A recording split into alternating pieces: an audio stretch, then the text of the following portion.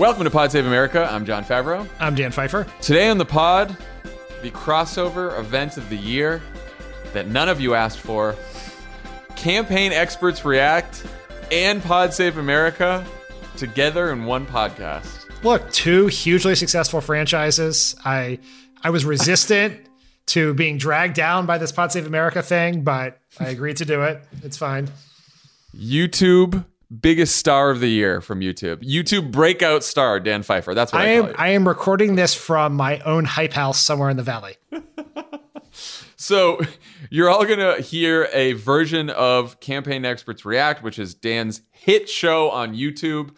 You can watch it there, youtube.com/Crooked Media. Dan, what's in store for pod listeners for this episode? This is our election end special, where we're looking at the ads from the Biden and Trump campaigns that best define their messages and strategies. And we look at them from the perspective of what we know now, knowing what we know about how much closer the race was, where the polling might have been wrong, to both assess whether they were more effective than we thought, less effective, and what role they might have played. And we tried to take it as an opportunity to have a broader conversation about the role of advertising and messaging in this very highly polarized environment in which we operate.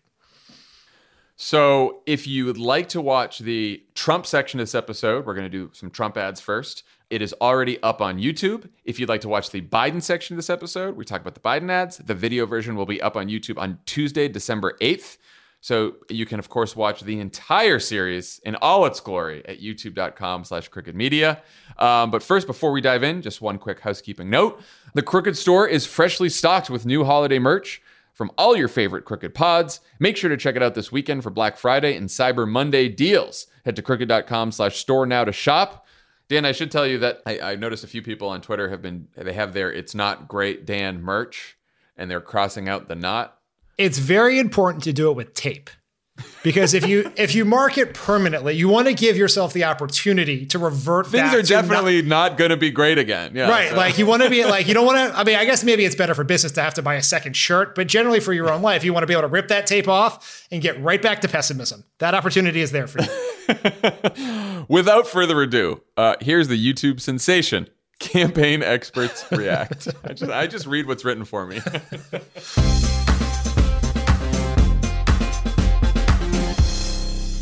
Jon Favreau, welcome to Campaign Experts React. The campaign is over, but like Trump, we can't let it go, and we are still here. Highlight of my life. Yes, as I told you, this was going to be similar in audience and influence to your Insta Live with Kendall Jenner, so just be prepared for that. Perfect. The purpose of this episode is, this is our campaign and review episode, where we're going to look at the best ads from the Biden and Trump sides that best personified their strategies and message, and reflect on how that worked given what we know about how the election went. But before we get into that, I want to ask you about how the campaign results, the much closer than expected race in particular, influences your view of the importance of paid advertising in campaigns. I don't know, because in general, I am trying to, because the polls were so shitty for this election, and because we only have exit poll data, which is also shitty, I have been reluctant to offer confident takes about what happened. I do have a lot of questions, which I feel like I'll be asking throughout this episode. But, on one hand, in an election where Joe Biden's lead in the closest battleground states was tens of thousands of votes. And, if you take the 3 states that made him president, it's basically like, he won them by 50,000 votes, right? So in that sense, everything mattered. And then paid advertising, of course, mattered. On the other hand, in a high turnout election where everyone was paying incredibly close attention to the news and to political news about the election, I wonder how much ads had an impact if most people were making their decisions based on the news that they were paying such close attention to. We had our old friend, Obama strategist and resident hack on tap, David Axelrod, in this series a few months ago. And he made a point that in his experience, and this is coming from the perspective of someone who was a political ad maker for decades, that the importance of political ads is inversely proportional to the amount of press attention that a campaign gets. So in a congressional race where both candidates have low name ID, it gets a little press coverage, the ads are very influential. It's maybe the only way in which voters ever learn anything of substance about the candidate or their opponent. In a presidential race, they matter, but it's much more on the margins, and what matters more is the larger conversation that is happening in the free media and in this day and age in social media. And I think that's probably even more true in this race, which was the most highly engaged, most highly covered race in American history. I mean, politics has become a national conversation for 4 years under the Trump era, in which it never had before. But like you said, everything matters. And I think if you look at the fact that Joe Biden started actually underwater with his favorability, I recognize we're operating with bad polls, but that's our baseline, right? Operating within that baseline. And he improved over the course of time and was able to stop the Trump campaign from demonizing him. His huge ad and research advantage probably played some significant role in that, given the disparity in press coverage between Biden and Trump. The place where I have real questions is the down ballots, particularly the Senate races, where Democrats had massive resource advantage and all their money was on the campaign side, which means that they were running more ads than the Republicans because by law, television stations have to charge campaigns the lowest available rate and they can gouge the shit out of super PACs. And so Republicans were spending similar amounts of money but getting much fewer ads, yet that seemed to matter zero. And I think that raises real questions about where we spend our money when we have resource advantage. And in recognizing, of course, that in this campaign, there was very limited on-the-ground organizing, but were there better ways to spend that money that would have had more impact? And then the other question is, and this is why these are somewhat unanswerable, is maybe it wasn't the fact of the TV ads, but maybe it's what the TV ads were about or the digital ads were about. Was it the wrong message? Because if all of the polling was off, you were giving poor guidance about what voters wanted to hear. And so I think that's a theme we're going to come throughout all of these ads is maybe our prior analysis of what we thought worked and didn't is incorrect because it was based on incorrect information. So the first ad we're going to look at is a positive spot from the Trump campaign. In the race for a vaccine, the finish line is approaching. Safety protocols in place. And the greatest economy the world has ever seen coming back to life. But Joe Biden wants to change that. I would shut it down. Why would we ever let Biden kill countless American businesses, jobs, and our economic future when President Trump's great American comeback is now underway? I'm Donald J. Trump, and I approve this message. John, what did you think of this ad? So this is one of the ads that, in retrospect, I wonder if it was more effective than I originally thought. I will say this about this particular Trump ad and most Trump ads. The gap between the crazy shit that Trump says on the campaign trail and tweets every day and his advertising was quite large. His ads were created and produced by your typical Republican strategist who knows that you need an actual message. Trump did not really have a message. But looking back on that ad, I wonder if it appealed to a segment of people who ended up voting for Trump who had lockdown fatigue or pandemic fatigue. And because maybe the pandemic didn't affect them directly, they cared more about the economy than they did the pandemic. And now, again, I think the question is, did that sway anyone? Or did that just appeal to people who were already going to vote for Trump because they didn't give a shit about the virus? When you looked at, again, the exit polls, the limited data we have, like if you really cared about the pandemic, you voted for Biden. If not, you voted for Trump. That is too simplistic, but that is generally seems like that is what happened.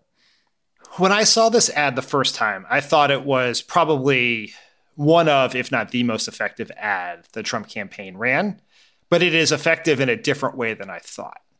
And because I thought that there's this giant elephant in the room throughout the campaign that the Trump campaign never talked about COVID. It's the single biggest issue in America, whether you are deeply afraid of it or you're deeply afraid of people being too afraid of it. You can't avoid it. It's on the news. It's all anyone talks about.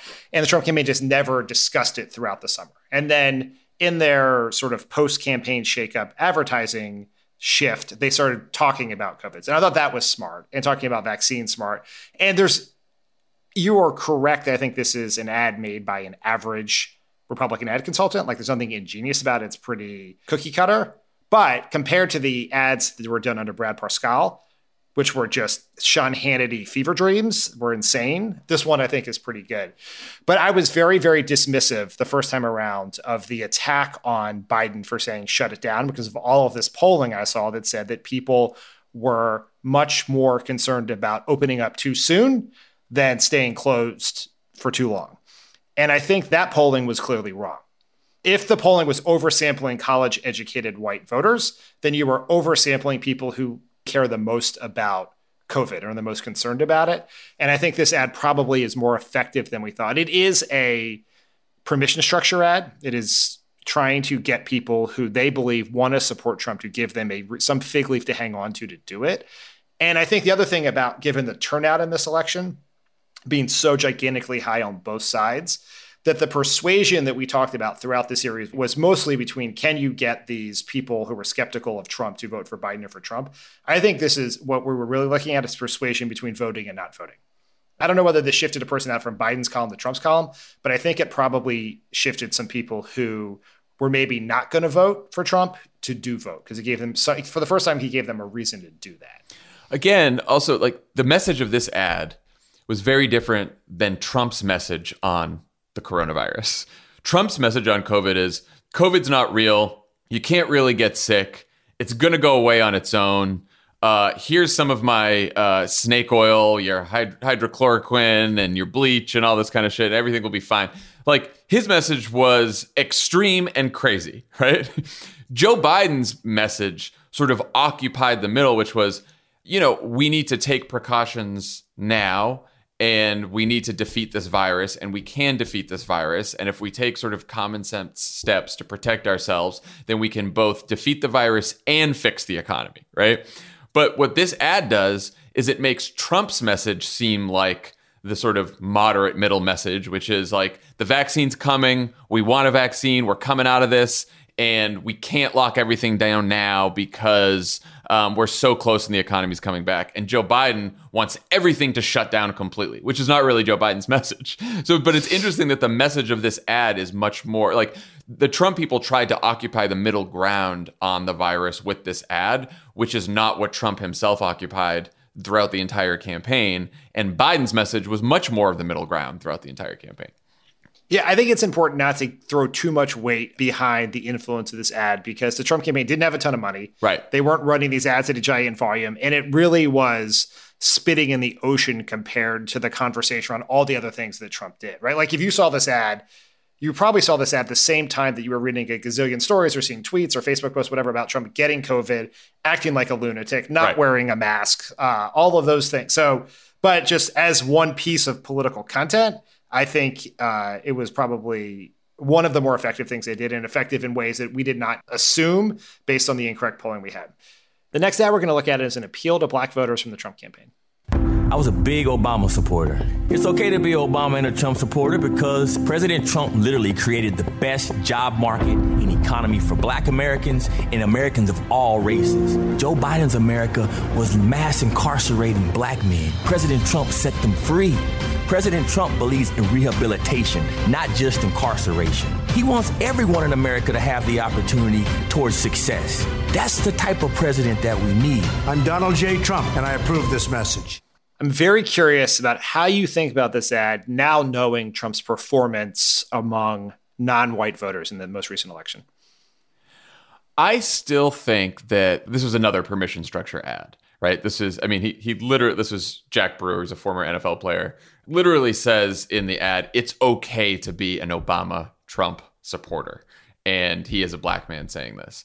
I think the analysis at the time was that a lot of these ads were not necessarily about winning over black voters, but about letting white voters know that their choice for Trump wasn't a racist choice because there are black Americans supporting Donald Trump. And so if that's the case, you can't be racist for supporting Donald Trump, and it's okay to vote for Donald Trump. That was the analysis then. I still wonder if that analysis is correct, and it may be, but some of the results give us an early indication that Trump did a lot better with Latinos. Among black voters, he didn't do any better among black women. but he did do slightly better among black men than he did in 2016. So I do wonder if ads like this, and again, this is one ad, but this was the Republican convention play, right? Like they had a lot of speakers that delivered this message at the Republican convention for 4 days straight, testimonials, all kinds of stuff. And I do, it was sort of a big play for them.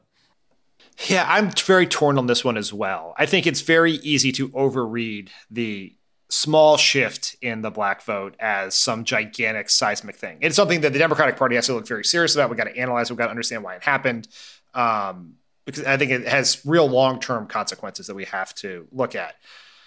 In the context of this ad, I still believe this is primarily about convincing white people that it's okay to vote for Trump and not be a racist. I think I do too. You've seen that. We've seen that in focus groups. You saw it in voters that you talked to in the wilderness. This is a hang up for a lot of people. They are some of the most seminal moments of Trump's presidency where he did the most poorly in the polling were the moments where he polarized things on racial issues after Charlottesville and the neo-Nazi Fine People comment, his behavior after the George Floyd protests throughout the summer during the sort of the reckoning over structural racism were some of his worst moments. And so I think this is going to fix that at some level. So I don't want to overread into it too much, but the Trump campaign had a clear, they were pretty explicit about the strategy. And I think we mostly thought it was bullshit that if they could just shave a few points off of Biden's margin among African-American voters, then they could flip some of these states. And they actually came pretty close to doing it certainly in Wisconsin, Pennsylvania less so, but the gains they made with non-white voters in most cases, other than Florida and Texas, were massively overrun by Trump's losses among suburban voters. So it didn't end up mattering in the end. We should be very clear that the overwhelming strategy of Trump and the Republican Party was to keep black people from voting, right? That was voter suppression. There was massive amounts of misinformation spent at black and Latino voters, only some of which we're beginning to understand now. And so I don't think we want to give them a ton of credit for this, because their real strategy for winning was not to improve the margins between Biden and Trump, but to reduce the raw turnout among voters of color. Like, so this one ad or this slight improvement here or there, or what happened in Miami-Dade or the Rio Grande Valley, does not somehow absolve them of a racist, white supremacist political strategy to win an election, if that makes sense. Yeah, it does. And again, even if we stipulate that Trump may have done slightly better, and it definitely seems like at most it's slightly better among black men, we don't know what message moved black men towards Trump or just why they voted for Trump. Our old boss, Barack Obama, said in his Atlantic interview when he was talking about his new book that he had talked to an organizer who was canvassing in a majority black Philadelphia neighborhood. And when he was talking to voters, they were talking about QAnon conspiracies about Joe Biden. Nothing to do with the message of that ad. So again, it's hard to tell exactly what worked. But I do think the original analysis that it's about giving a permission structure to white people to vote for Trump is probably still on the mark.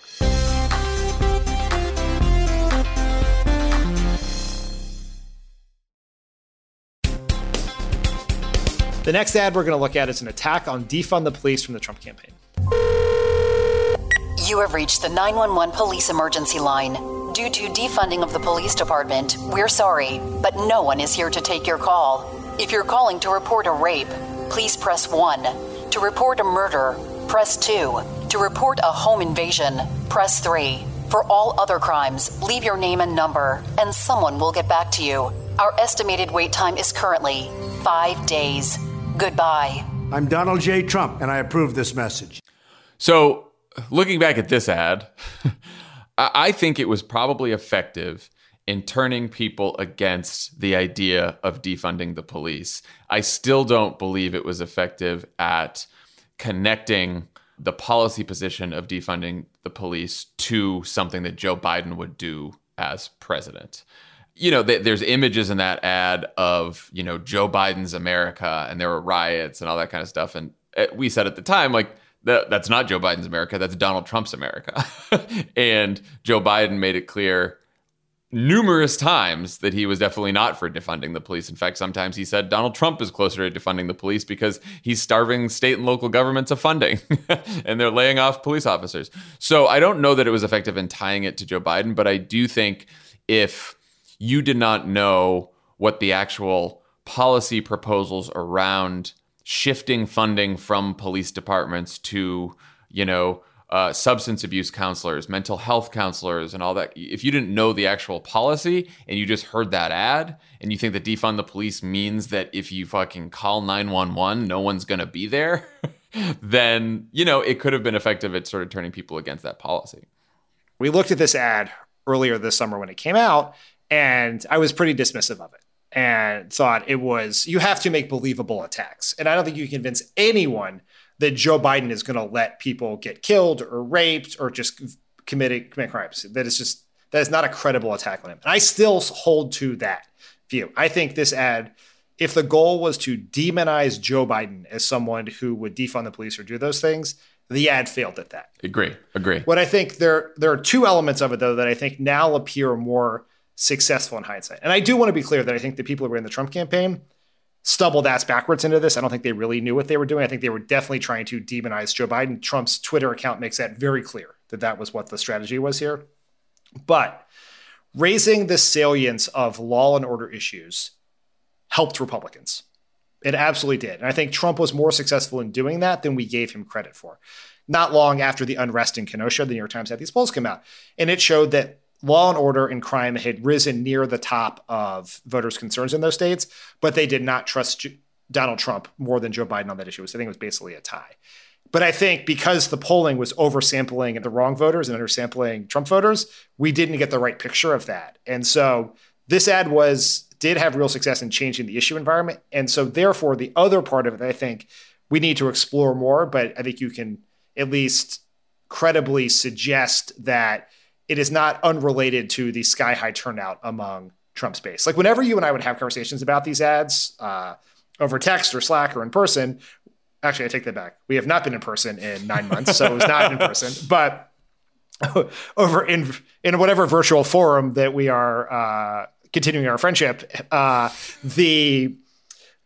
would like the sort of takeaway from this ad is terrible unless it's designed to turn out all of these unregistered white non-college voters in the Midwest that Nate Cohn and turns out that's what happened. Guess what? Turns out that's what happened. Whether this ad, not this specific ad, but this strategy did that or not, we do not have precise info in, but it is certainly something worth exploring. And it bodes very poorly for politics going forward, because if very explicitly racist appeals designed to scare the living shit out of white people turn out to be incredibly effective ways to turn out Republican voters, we're going to see more of that, not less, now that Donald Trump is headed off the scene. Well, and I think the next question, of course, is, so what do Democrats do about that? And I think what happened in this election is you had a group of activists and some politicians call for defunding the police.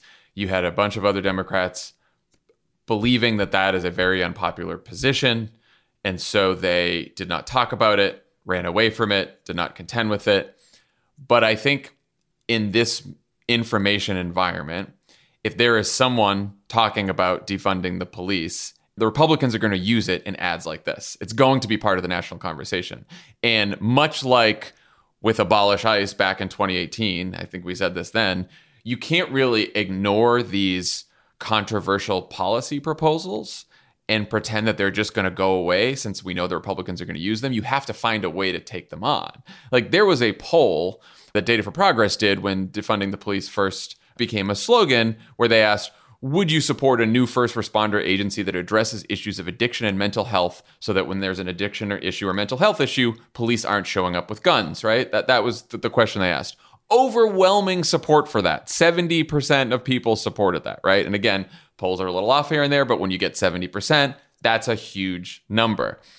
But most people don't know that that's one policy proposal around defunding the police. If you just hear the words defund the police, like, I don't know how you can be blamed for thinking it means that the police are just not going to be there at all, or the people just want to get rid of police forever, even though the actual policy position that a lot of advocates are talking about are just diverting funds so that police aren't doing the work of people who, doing the work of mental health counselors and substance abuse experts.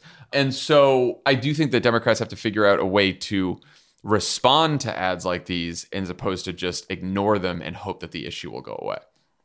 I think that's part of it. But I think the thing that I take away from this election, based on all the imprecise, incorrect data that we have, but one of the things that I'm really sort of wrestling with in my head and thinking about is one thing Republicans did very, very effectively in this campaign was they changed the conversation to more favorable issue territory for themselves. So yes, we need to, you can't sit down an edict that says only use poll tested language. We should not try to in any way, shape, or form stem the ambitions of activists who want to push the conversation forward. It would be the wrong thing to do. It's the wrong thing to do, but also we can't, is what I'm trying to say. You can't, even if you want to, you cannot. You can't do it. We have to understand that in our head and be able to push back on it in the right way, and I don't think you can ignore it. But what is the Democratic version of the law and order strategy of Republicans? What emotional issue can we tap into that moves the conversation into a place that is more friendly to us, right? Can you run a ruthlessly effective campaign that is as emotional and taps into people's emotions on economic issues as Republicans do on race and culture and law and order? That is a big question I think we have to explore, because given how this election played out, we can never assume low Republican turnout again. We have to both persuade and mobilize. And given the constraints of the Senate map and the Electoral College, we don't really have a choice there. So the conventional strategy, if the Republicans raise an issue that's favorable to them, is, like you said, how do we change the conversation so it's on territory that's favorable to us? In this election, that was easier than most elections because we were in the middle of a fucking pandemic. And so when Trump tried to make law and order issues the major part of the conversation, I thought it would be different this time around because we're in the middle of a pandemic. People are dying. Obviously, people trust Joe Biden more in the pandemic. People trust Democrats more on healthcare issues in general. So as the news naturally moved to that topic, I thought that the salience of law and order issues would sort of recede. But maybe that didn't happen. Yeah, I think that the real huge thing is, and there are a number of theories about why the polling goes wrong we don't have to get into here, but we were clearly operating under the wrong impression about the political salience of the pandemic. Yes. It was much more of a 50-50 issue, or one that just became an issue of political identity. One day we're going to have a vaccine, we're going to go back to life, we can see our friends and family again. So what do Democrats do that moves it back to the things we care about? They really gets at that question of identity, because I think identity is the most important signifier in politics, more important than policy, more important than ideology. And we have to understand it in that way. And identity is not just race and gender. No, it's partisan identity. I mean, we may learn from this election that we've always known that polarization and partisan identity were some of the strongest forces in politics in this entire country, and it has been for a while. Polarization and partisan identity may have even been stronger than a global pandemic and terrible recession. It may have been a greater indicator of how you're voting, what your partisan identity is, and where you stand on Donald Trump. That may have been more important than how you felt about the pandemic, or it may have dictated how you looked at the pandemic, which was another, right? Perhaps people's views of the pandemic and how those views connected to politics didn't actually change with the severity of the pandemic. Perhaps if you were a person who liked Trump or voted for Trump, you saw the entire pandemic unfold through a different lens than if you were someone who hated Donald Trump. That could be what we end up finding out. This is a pretty depressing finding when you think about how we tackle even bigger challenges like climate change. Well, and it's depressing in what you just said, which is how do Democrats find issues that are more related to identity, particularly around economics, that might help us in the future if Republicans try to demagogue race and law and order issues. The next ad we're going to look at is a positive spot from the Biden campaign.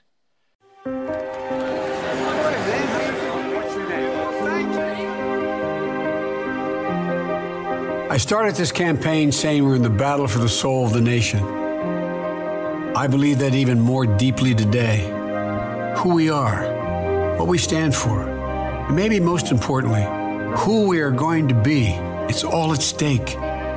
Character is on the ballot, the character of the country. And this is our opportunity to leave the dark, angry politics of the past 4 years behind us, to choose hope over fear, unity over division, science over fiction. I believe it's time to unite the country, to come together as a nation. But I can't do it without you, so I'm asking for your vote.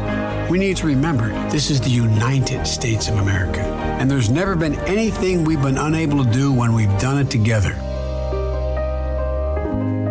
I'm Joe Biden, and I approve this message. Here's my question on this ad.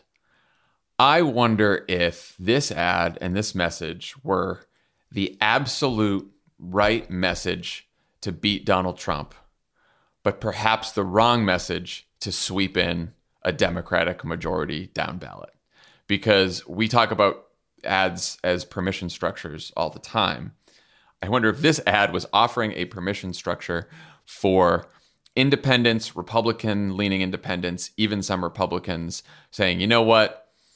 This election is about character. It's about Donald Trump's character. It's about dark, angry politics that Donald Trump represents. And you can vote for Joe Biden to get rid of that and still maintain your own partisan identity, perhaps by voting for Republicans down ballot. And I don't know. I do not know the answer to that question. That could be wrong, but it's one of the answers I'll be looking for in the months to come. I mean, it is true that Joe Biden overperformed his party. He did better than Senate in most cases. It's not exactly the same. And it's just to be fair, it's not apples to apples because there were some third-party candidates in Senate races that did better than third-party candidates at the presidential level. So there were some people who probably voted Biden and then the Libertarian third-party candidate in other states. But there was still a historically low level of ticket splitting, at least between Senate candidates and Biden and congressional candidates and Biden and Trump. And I think there might have been more when you got to your state Senate and state legislative candidates, because some of those candidates in some of the state like Texas, North Carolina, that we thought would be very close, the margins were greater than the Biden-Trump margins. I mean, this is definitely the right message for Biden. When Biden did his very first ad announcing he was running for president, this was his message. And people like you and I, who are professional political observers, we hate Republicans with the passion of 1,000 suns. I did not love this message when it came out, right? And Biden was ultimately right about this. The context changed, but he was right all along. He was where the country was, or at least enough of the country to win.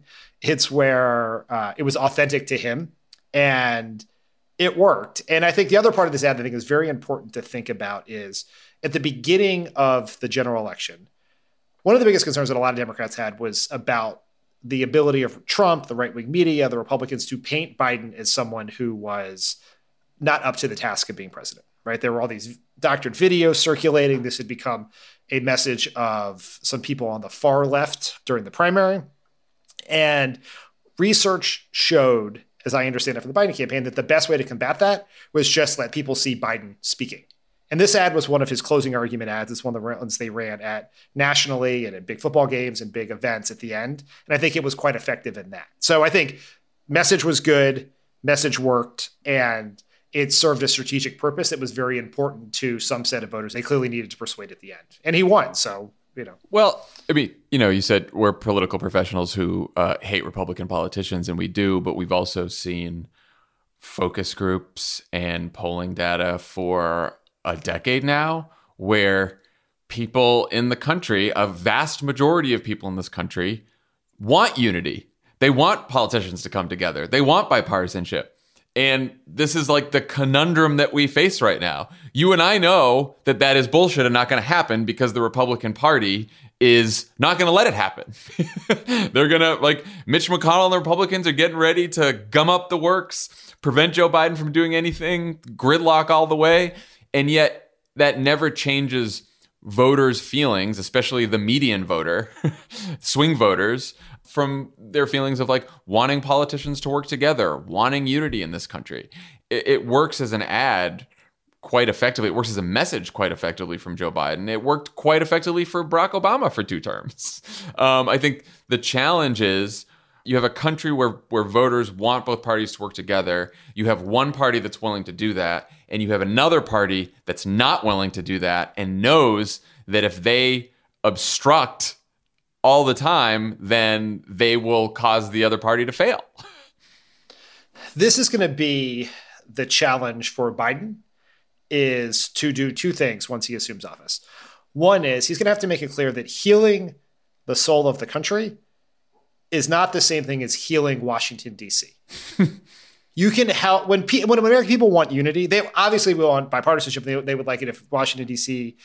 Worked better, but they also want to be able to go to Thanksgiving and not get in a screaming match with their uncle. They also want to not have to go on Facebook and see that their dentist is a member of QAnon. They want a more unified country, and they want to feel better about being American. And that's not just getting Mitch McConnell to do better things than Mitch McConnell wants. Maybe you can heal the soul of the country. You're not going to heal the soul of Mitch McConnell. For one reason. No soul. No soul. That's right. Set you up for that. But the other part is he's going to have to make clear, and this is something that I think we missed the boat on in the early days of the Obama administration, is bipartisanship is a 2-way street. Joe Biden should get caught trying. Yes. But ultimately, it's up to Mitch McConnell. And so if he chooses not to reach out to Joe Biden's outstretched hand to work together on things like COVID relief, healthcare, other things, that's on Mitch McConnell. And then it's incumbent upon Democrats to make Republicans pay a political price for doing that. And that's a very, very important thing. Joe Biden cannot make Mitch McConnell do the right thing for the country. Only Mitch McConnell can do that. But Joe Biden and Democrats can make Mitch McConnell pay a political price, or at least his incumbent senators in states Joe Biden won, pay a political price for not doing that.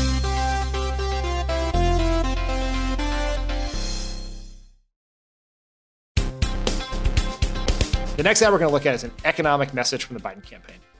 When you walked in to that mill, you had a good wage, you had good benefits, you were able to take care of your family.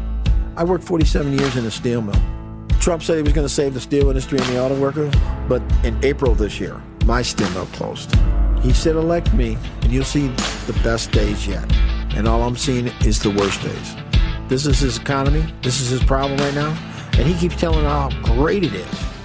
We lost 1,300 good-paying jobs. I lost my job. That was on his watch. Joe Biden is what American manufacturers need. Joe grew up in an iron town. He comes from a family that are hardworking Americans, union people. He knows what manufacturing jobs are, and he's going to be the one that brings them back and make them strong again. He's got a plan. He's done it before. He comes from a blue-collar background. He is one of us. Joe is one of us. You can debate him all you want, but you can't take away his character.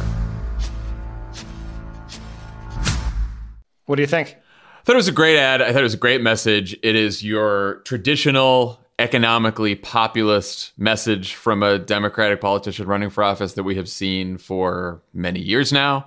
The question I have about this is, so, the polling that's now bad showed that Joe Biden was doing better than Hillary Clinton among non-college educated white voters.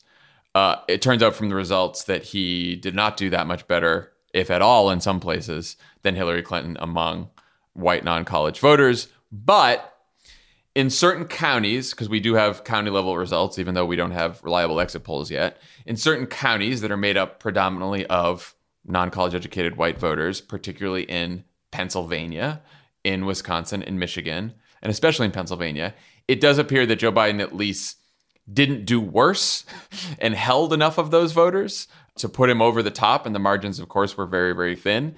And as we were saying earlier, like, politics now is so much about identity. And that ad towards the end there was about identity when that guy said, he comes from a blue collar background. He's one of us. That was the message of that ad, right? That Joe Biden is not sort of whether you believe a QAnon conspiracy, whether you believe the dementia stuff, whether you believe that he's been in Washington too long, whether you believe he's leading Antifa, whatever the attack against Joe Biden is, here's a guy who's just like sort of a working class guy from the Midwest who's validating Joe Biden as a working class hero. He's one of us. And I think that's probably very effective.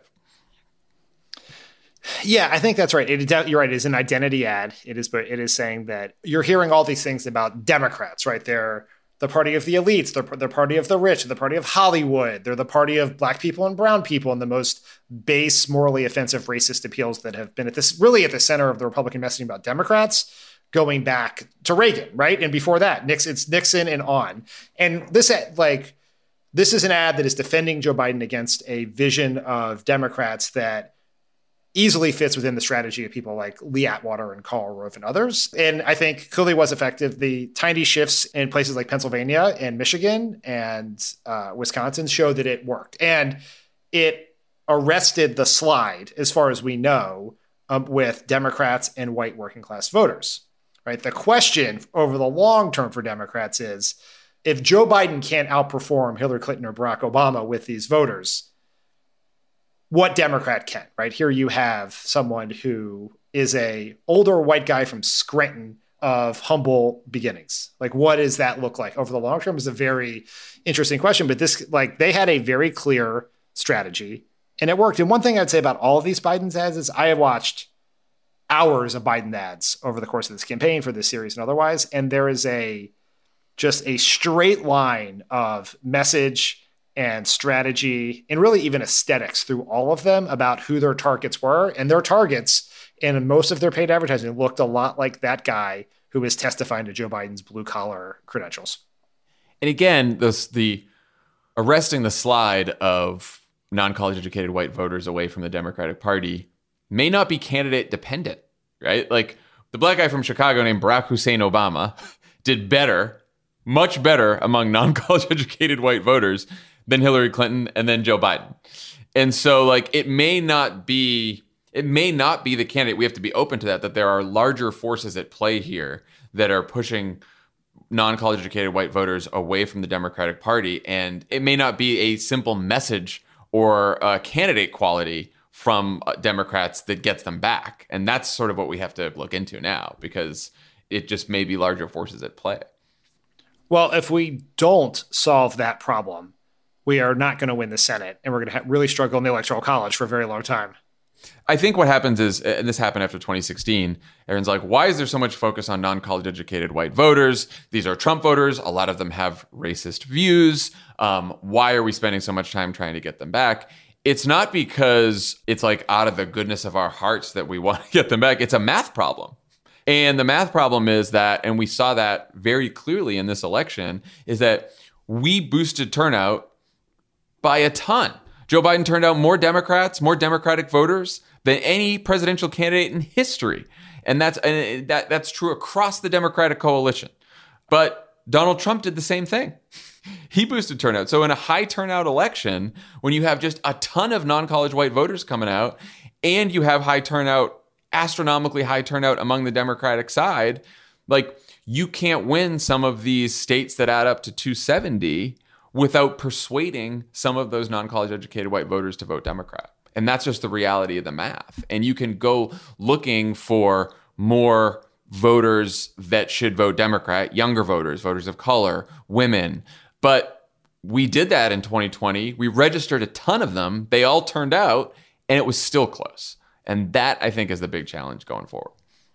I mean, this is a question of having to do both, right? And I think you and I have talked about this many times. You made this point a gazillion times on the pod, is the media, politicians, everyone needs to pay as much attention to Black, Hispanic, Asian, American, non-voters as they do the Trump voters, right? These are the people who decide elections. And the focus of attention is there. The lesson of this election is Democrats have to do both. We have to mobilize more voters. We have to find even more voters than we found this time. We have to turn them out. We have to improve our margins with Latinos and other groups where we've lost some ground in some states. But we also cannot continue to lose the white non-college vote by the same amount. So Barack Obama won, I think, 34% of the vote, according to exit polls at the time. Hillary Clinton won 29%.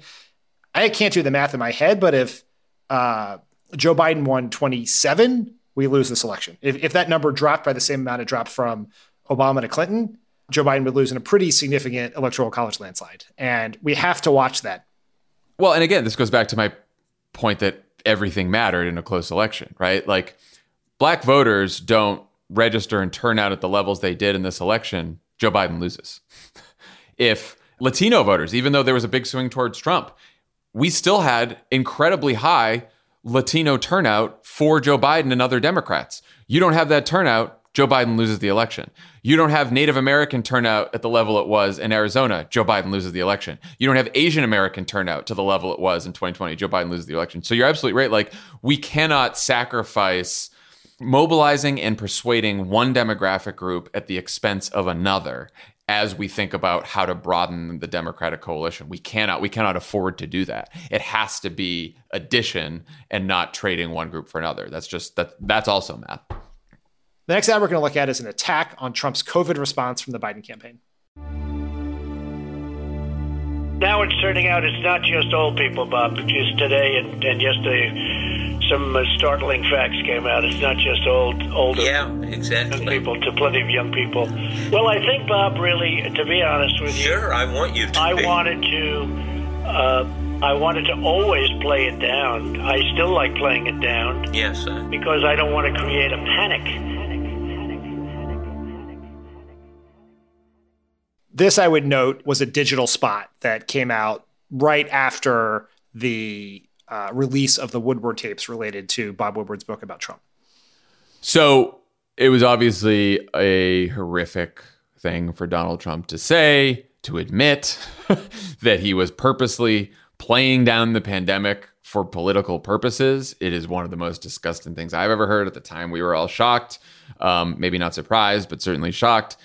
I wonder how much this ad changed any opinions on Donald Trump or on the pandemic. I think if you thought that Donald Trump was mismanaging the pandemic before this ad, you continue to think he mismanaged the pandemic. If you thought that it was just something that happened to him and he was doing the best he could before this ad, you might have continued to think that as well. I'm now wondering if opinions on the pandemic and Donald Trump's handling of the pandemic were so polarized that another one of these ads about what Donald Trump knew and when he knew it, I wonder if it moved any voters. Maybe, but I'm a little more doubtful now than I was before. Yeah, I think that's right. We just can't get a real handle on how important the pandemic was to people's votes. It is clearly less important than we thought, given who turned out by the results. Margins. I think that is very clear. Yes, because it is just very different than what the pre-election polling told us, which, like the margins, was also different than the pre-election polling.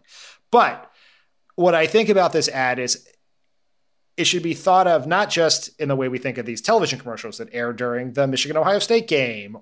I think it needs to be thought of as part of their communication strategy, right? Which is, here you have a story that you believe, based on your polling, right or wrong, could hurt Trump with voters. Because of the limited reach of the media and the hyperkinetic media environment we live in, a lot of the voters you're trying to persuade who are less engaged followers of the news than we certainly are will miss this story. Like, to us, Bob Woodward tapes about Trump is the biggest deal in the world. It's on the cover of the Washington Post. Anderson Cooper led his show with it, right? Bob Woodward sat right there on the Morning Joe roundtable and talked about it. But most voters will have no idea who that is or what it is or anything. They probably think Bob Woodward, if they even know who he is, may think he's a fictional character from a movie. Even in our very engaged universe, this story was over. The Woodward story was over in 2 or 3 days, maybe less. Right. Yeah. And so the smart thing to do that the Biden campaign, I thought, did very well down the stretch of this campaign was they took stories that were happening in elite media circles and paid to put them in front of voters who might not otherwise see them. They did the exact same thing with the story in The Atlantic, which is the personification of elite media circles, about Trump's comments about the troops. They did a number of different videos, one with just images and Trump's quotes. They did some videos submitted by veterans reacting to the news and put it on Instagram and showed it to people. And so this is, I think, the future of how political campaigns are going to operate, which is you are paying to put things that happen in the news in front of voters you think they're going to care about. Whether this was a thing enough voters cared about, we have no idea. But it is, I think it's a sign of the future and something I was very impressed by what they did down the stretch. And again, if your theory of the case is that this election will come down to a referendum on Donald Trump's character, and that you can win enough voters, both, in your own base and swing voters, and also voters who don't pay much attention to the news and are sporadic voters and don't come out that much. And the way that you can build the largest coalition is by making people believe that Donald Trump is unfit for the job, and his unfitness for the job has caused death and destruction in this country. Then that ad fits very well with that strategy. And guess what?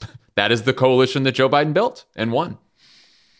Yeah, and that is exactly that. Ultimately, in the end, we don't know what was the tipping point: ad, message, direct mail piece, whatever it is. But Joe Biden built a coalition that won a huge popular vote margin and won a very significant electoral college margin, flipping to critical Sunbelt states. And so you can't say that everything worked, but their view of what the electorate wanted and who the key people were to persuade and mobilize and get out was correct. And how Joe Biden and his identity and his career and his experience fit within that message, it was exactly right. I would say this about the entire messaging of the campaign, whether it is his tweets, whether it is the speeches he gave, the press conferences, all the ads, is they were all of a coherent piece. There was one message. It never deviated. The circumstances behind it and the context changed, but the message did not. And I think that is to the tremendous credit of their campaign. It was a remarkably disciplined campaign. There were, as we know, a lot of concerns among a lot of Democrats about what kind of general election candidate he would be. And he turned out to be a great one. Right? And he may be the only one who could have pulled any of this off. And by the way, if, as we were saying earlier, the pandemic wasn't as determinative in this election because people's views were polarized before the pandemic, it's even more impressive what the Biden campaign pulled off. Right? Because if views were that divided, more divided than we thought because of the polls, and they were still able to drive this message right up until Election Day and make it the same consistent message and build a coalition that won 270 with it, that's pretty damn impressive. Yeah, there was this way of thinking about this, that Biden was going to have all of these political tailwinds behind him, a recession, a pandemic that was dividing people, Trump getting COVID at the end. And then you thought, if he barely won, then that would be sort of him kind of tripping over the finish line. But that is absolutely not what happened. He turned out every voter there was to turn out and more, and Trump did exactly that too. The asset they had was a very unpopular president. Now, still popular enough that, 47% of the country turned out for him. But for an incumbent running for re-election, he was polarizing, divisive, and relatively unpopular compared to other incumbent presidents running for a second term. And that's the asset they had more than anything else. And they recognized that they had that asset.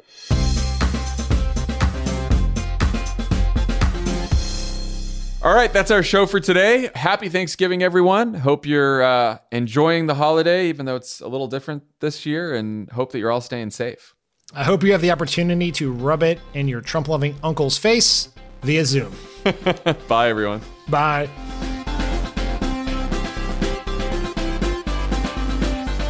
Pod Save America is a Crooked Media production. The executive producer is Michael Martinez. Our associate producer is Jordan Waller. It's mixed and edited by Andrew Chadwick. Kyle Seglin is our sound engineer.